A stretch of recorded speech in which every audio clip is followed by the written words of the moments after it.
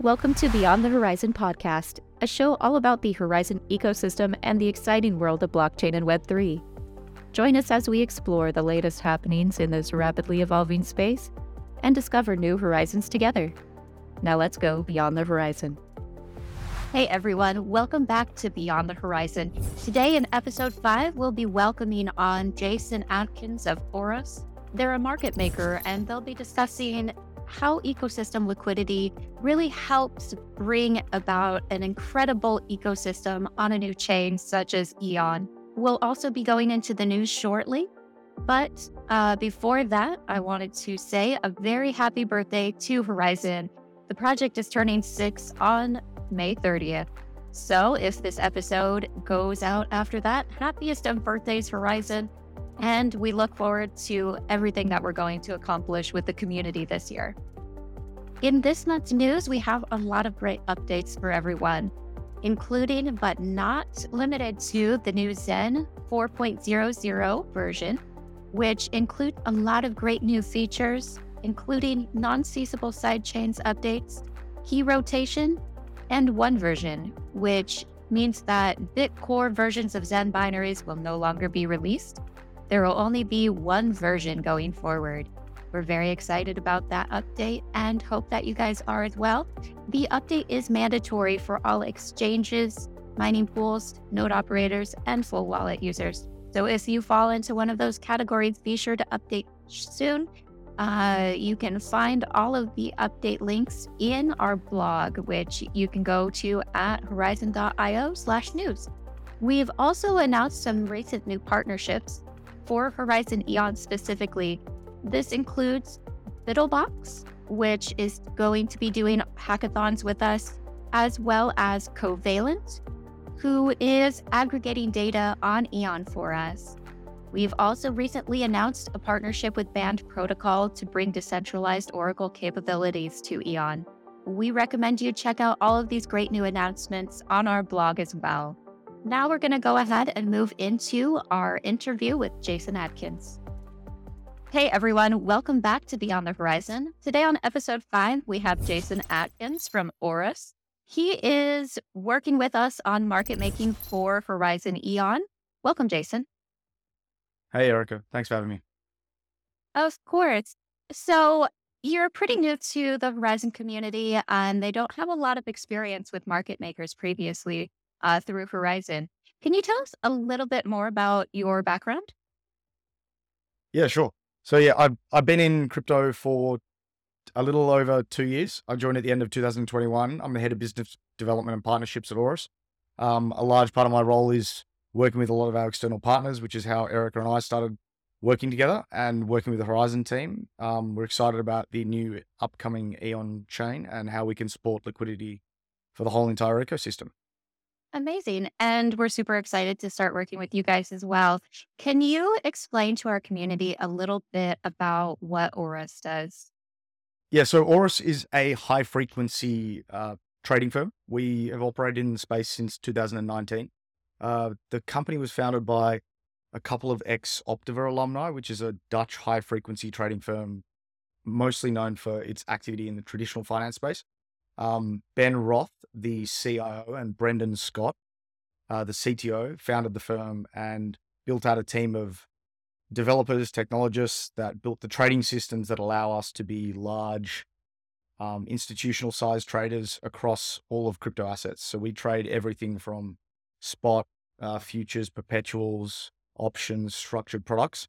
And when we say we trade them, the activity to the rest of the market looks like providing liquidity. So we act as the buyer and seller of multiple crypto assets across thousands of instruments on dozens of exchanges at any given time. And the reason that we do that is mostly for our core trading activities. So that's arbitraging across various venues, ensuring that price harmonization occurs and making sure that correct price discovery is happening. Alongside that, as we built out that tech stack over the last 5 years, it became apparent to us that the sophistication required to deliver that sort of liquidity was very beneficial for external partners as well. So Ben started to explore how we could utilize that tech to help external partners. And that's sort of how we ended up on this journey with Horizen and exploring how we can help the EON ecosystem grow into what it ultimately can be. And that's where Aurus sort of acts as the grease in the wheels of the system itself. So we ensure that there's sufficient liquidity for all participants to buy, to sell, to hold with confidence, to trade, to stake, to do all of the activities that go with any blockchain. Market makers serve a key role in that process of allowing participants to trade with confidence and participate with confidence. I love that. Um, I did notice you said like a lot of technical words there. Maybe for the people who are a little less technical and a little newer to crypto, could you explain a little bit about what market making is at a really base level, just for educational purposes? Yeah, for sure. So market making at its core level is acting as the bid or the buyer and the offer or the seller of an asset. So in crypto, that might be Bitcoin, or it might be Horizen or Zen, the Zen token. In traditional finance, that can be Google stock, or it can be wheat futures. It can be any given asset. The market maker acts as someone who's prepared to buy from someone who wants to sell and sell to someone who wants to buy. Now, that doesn't necessarily have to be because they have a view that the market's going higher or lower. They're doing it because they have the capabilities to act as the buyer and then hedge that trade itself immediately or otherwise using another instrument or another venue or statistically holding that over a period of time. But essentially, market making is creating the market itself, allowing for price discovery to occur. Without market making, you would have natural trading interest in very illiquid conditions. So if someone wanted to buy, the price might move very quickly higher and then immediately come back lower, or very quickly lower and immediately come back higher. So you have a very difficult position when there's no market making of having a lack of price discovery. Market makers help to smooth that process and in essence, reduce volatility, which is something that a mature and healthy market needs. That makes perfect sense. So that sounds very interesting. Can you explain a little bit about what price discovery is for people who may not have heard that term before? Yep, definitely. So price discovery is in essence when someone would like to buy something for a certain price. If no one's prepared to sell it to them, they might say you wanted to buy a car for $1,000 and no one was prepared to sell it for $1,000, but they're prepared to sell it for $2,000. You would slowly move your bid or the buy price higher, and the person who is prepared to sell it may move their price lower. And eventually you would meet at an equilibrium level, say $1,500, and that would be the level of price discovery that would occur. A market maker will act as both the buyer and the seller on either side of the market to facilitate the other side of the trade, which is the buyer who wants to buy and the seller who wants to sell. Thank you. Yeah, so that makes a lot of sense. And I greatly appreciate you explaining that to our community. I know that market makers can be kind of enigmatic in the space, I suppose. Um, can you explain a little bit about how Oris is different from other market makers?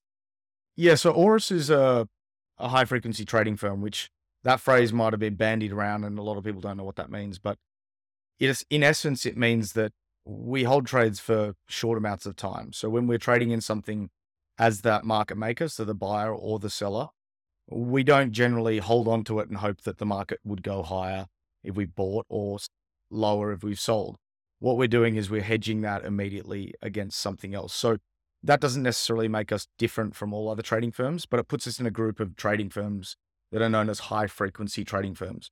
What separates us from the pack is the amount of technological sophistication that goes into our trading systems. So essentially over the last 5 years, Ben and Brendan and the team at Aurus have built the tech stack that's able to allow us to act as a large percentage of global daily volume. So depending on market conditions, but on any given day, that can range from anywhere between 1% and 3% of all crypto volume is going through our firm. And that means that we're facilitating a lot of global volume in spot and futures, perpetuals and options, and allowing the market to continually trade in a healthy and stable manner. As far as differentiation goes, as we work with external partners, I think our firm takes a very novel solutions-based approach. The way we started working with the Horizen team, for example, was Erica and I connected and started to discuss what Horizen needed for the EON chain and what the potential hurdles were for EON becoming one of the more successful blockchains in the space. And as we discussed those hurdles, Oris took the approach of looking at our skill set, our tech stack, and the people that we have working for us, the traders, the developers, the engineers, and working out how we can utilize that skill set to help deliver those solutions. So a lot of our competitors in the space, very well established and very well known for what they do, which is an excellent thing to have. It's brand and it's the building blocks of why people work with you. We try to look at it differently and understand that crypto is a fast moving, innovative space, and a lot of the requirements are new and unique. So we try to work with our partners first to understand what they need and then solve for those problems themselves. I think that part alone, that approach is one of the major differentiations of how we work with external partners. And I'm very inclined to agree. I know that there were a lot of discussions just between yourself and myself trying to figure out exactly how we can work together to really make EON a successful chain. Definitely. So that kind of leads me into our next question here from the community. Can you kind of explain for the community how Horizen and Oris are going to work together to really create a successful and highly usable chain? Yeah, so as the Horizen team started to explain to us what they're trying to do with EON, we started to understand that if you're to build a successful blockchain, it's the base layer upon which everything else is built. And as the Horizen team brings in a multitude of external teams that are going to be building dApps that are across the EON chain and will allow it to thrive and become an ecosystem or a place where people can operate, transact, build other projects on top of.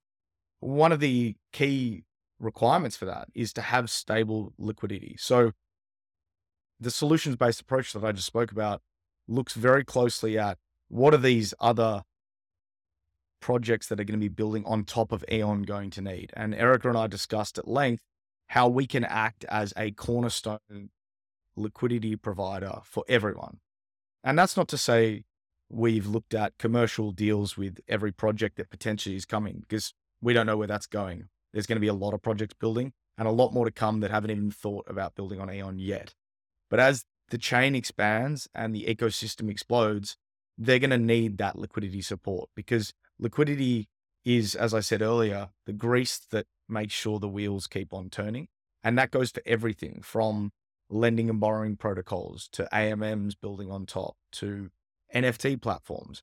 And Oris has the capabilities and the skills and the desire to actually work with teams to solve those problems. And if we can help in our way with liquidity, then I feel like we're doing our part to make sure that EON is going to be the most successful it can be.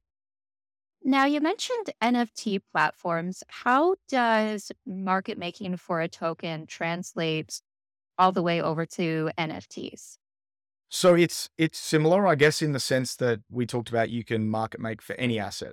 The difference is with non-fungible tokens is that they're non-fungible. So it becomes a little more difficult when every single unique NFT is unique. That's the design of why they're NFTs.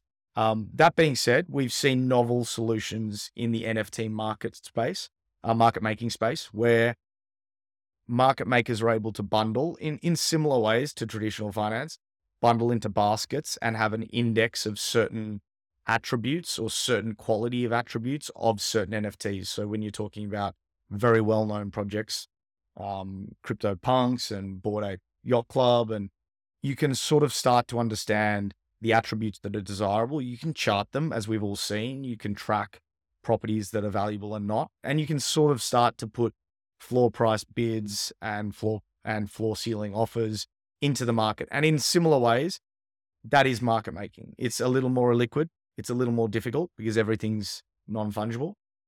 But on NFT platforms, that's possible.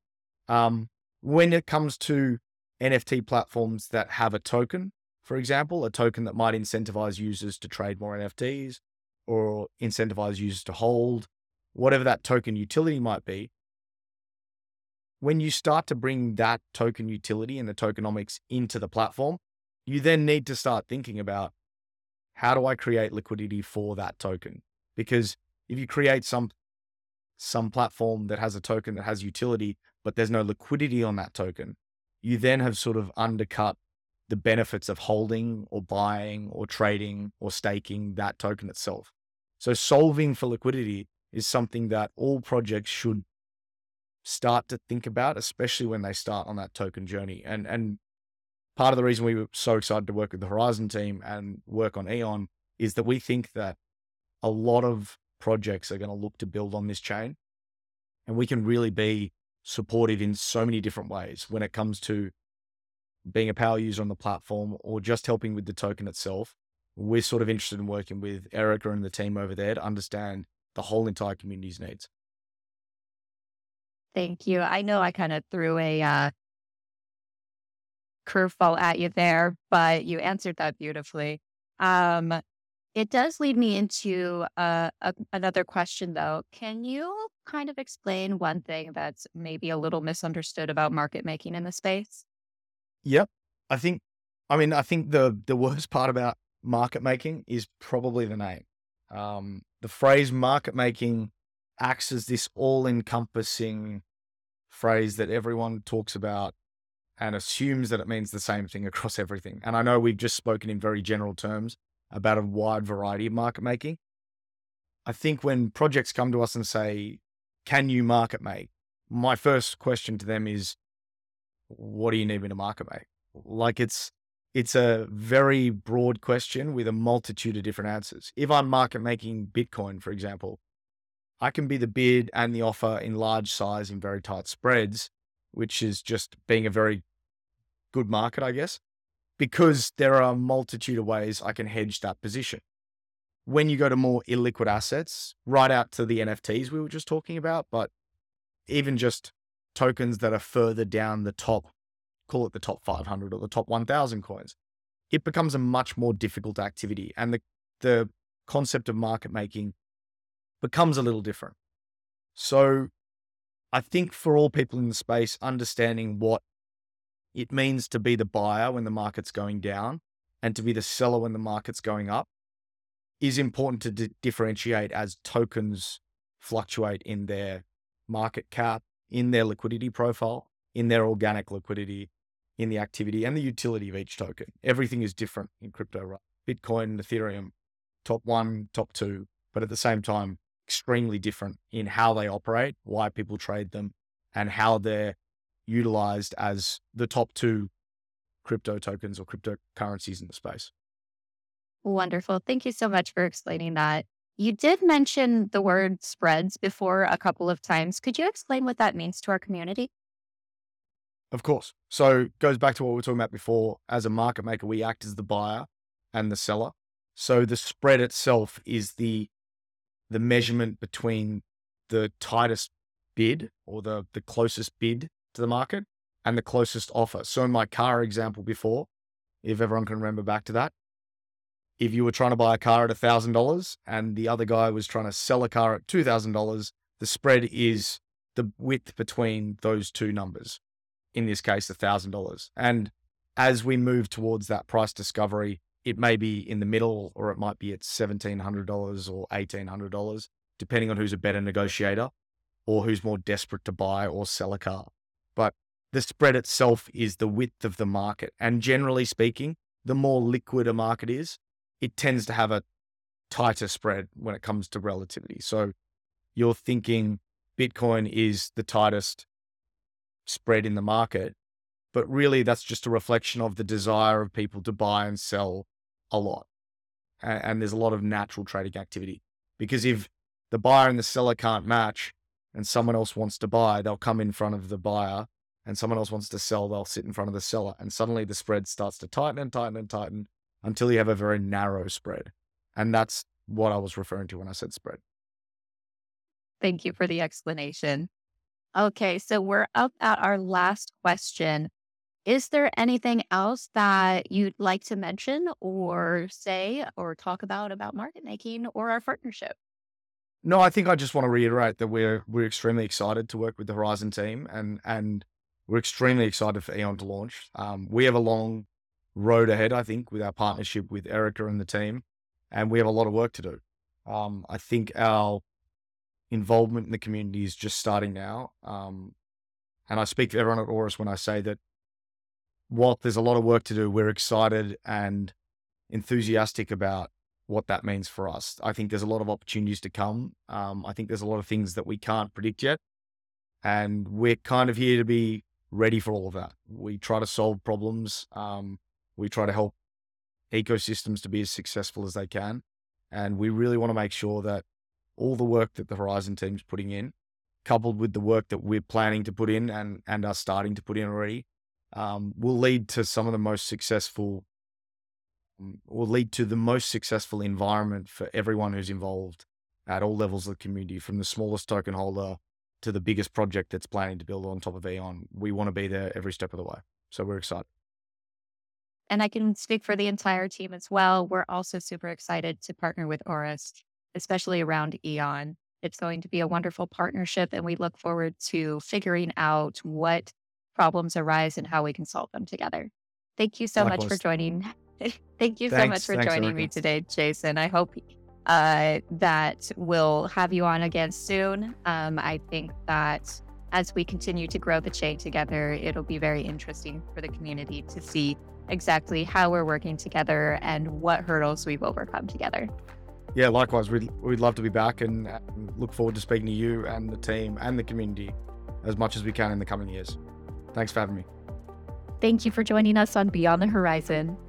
Stay tuned for more exciting episodes as we continue to discover the limitless potential of the Horizen ecosystem.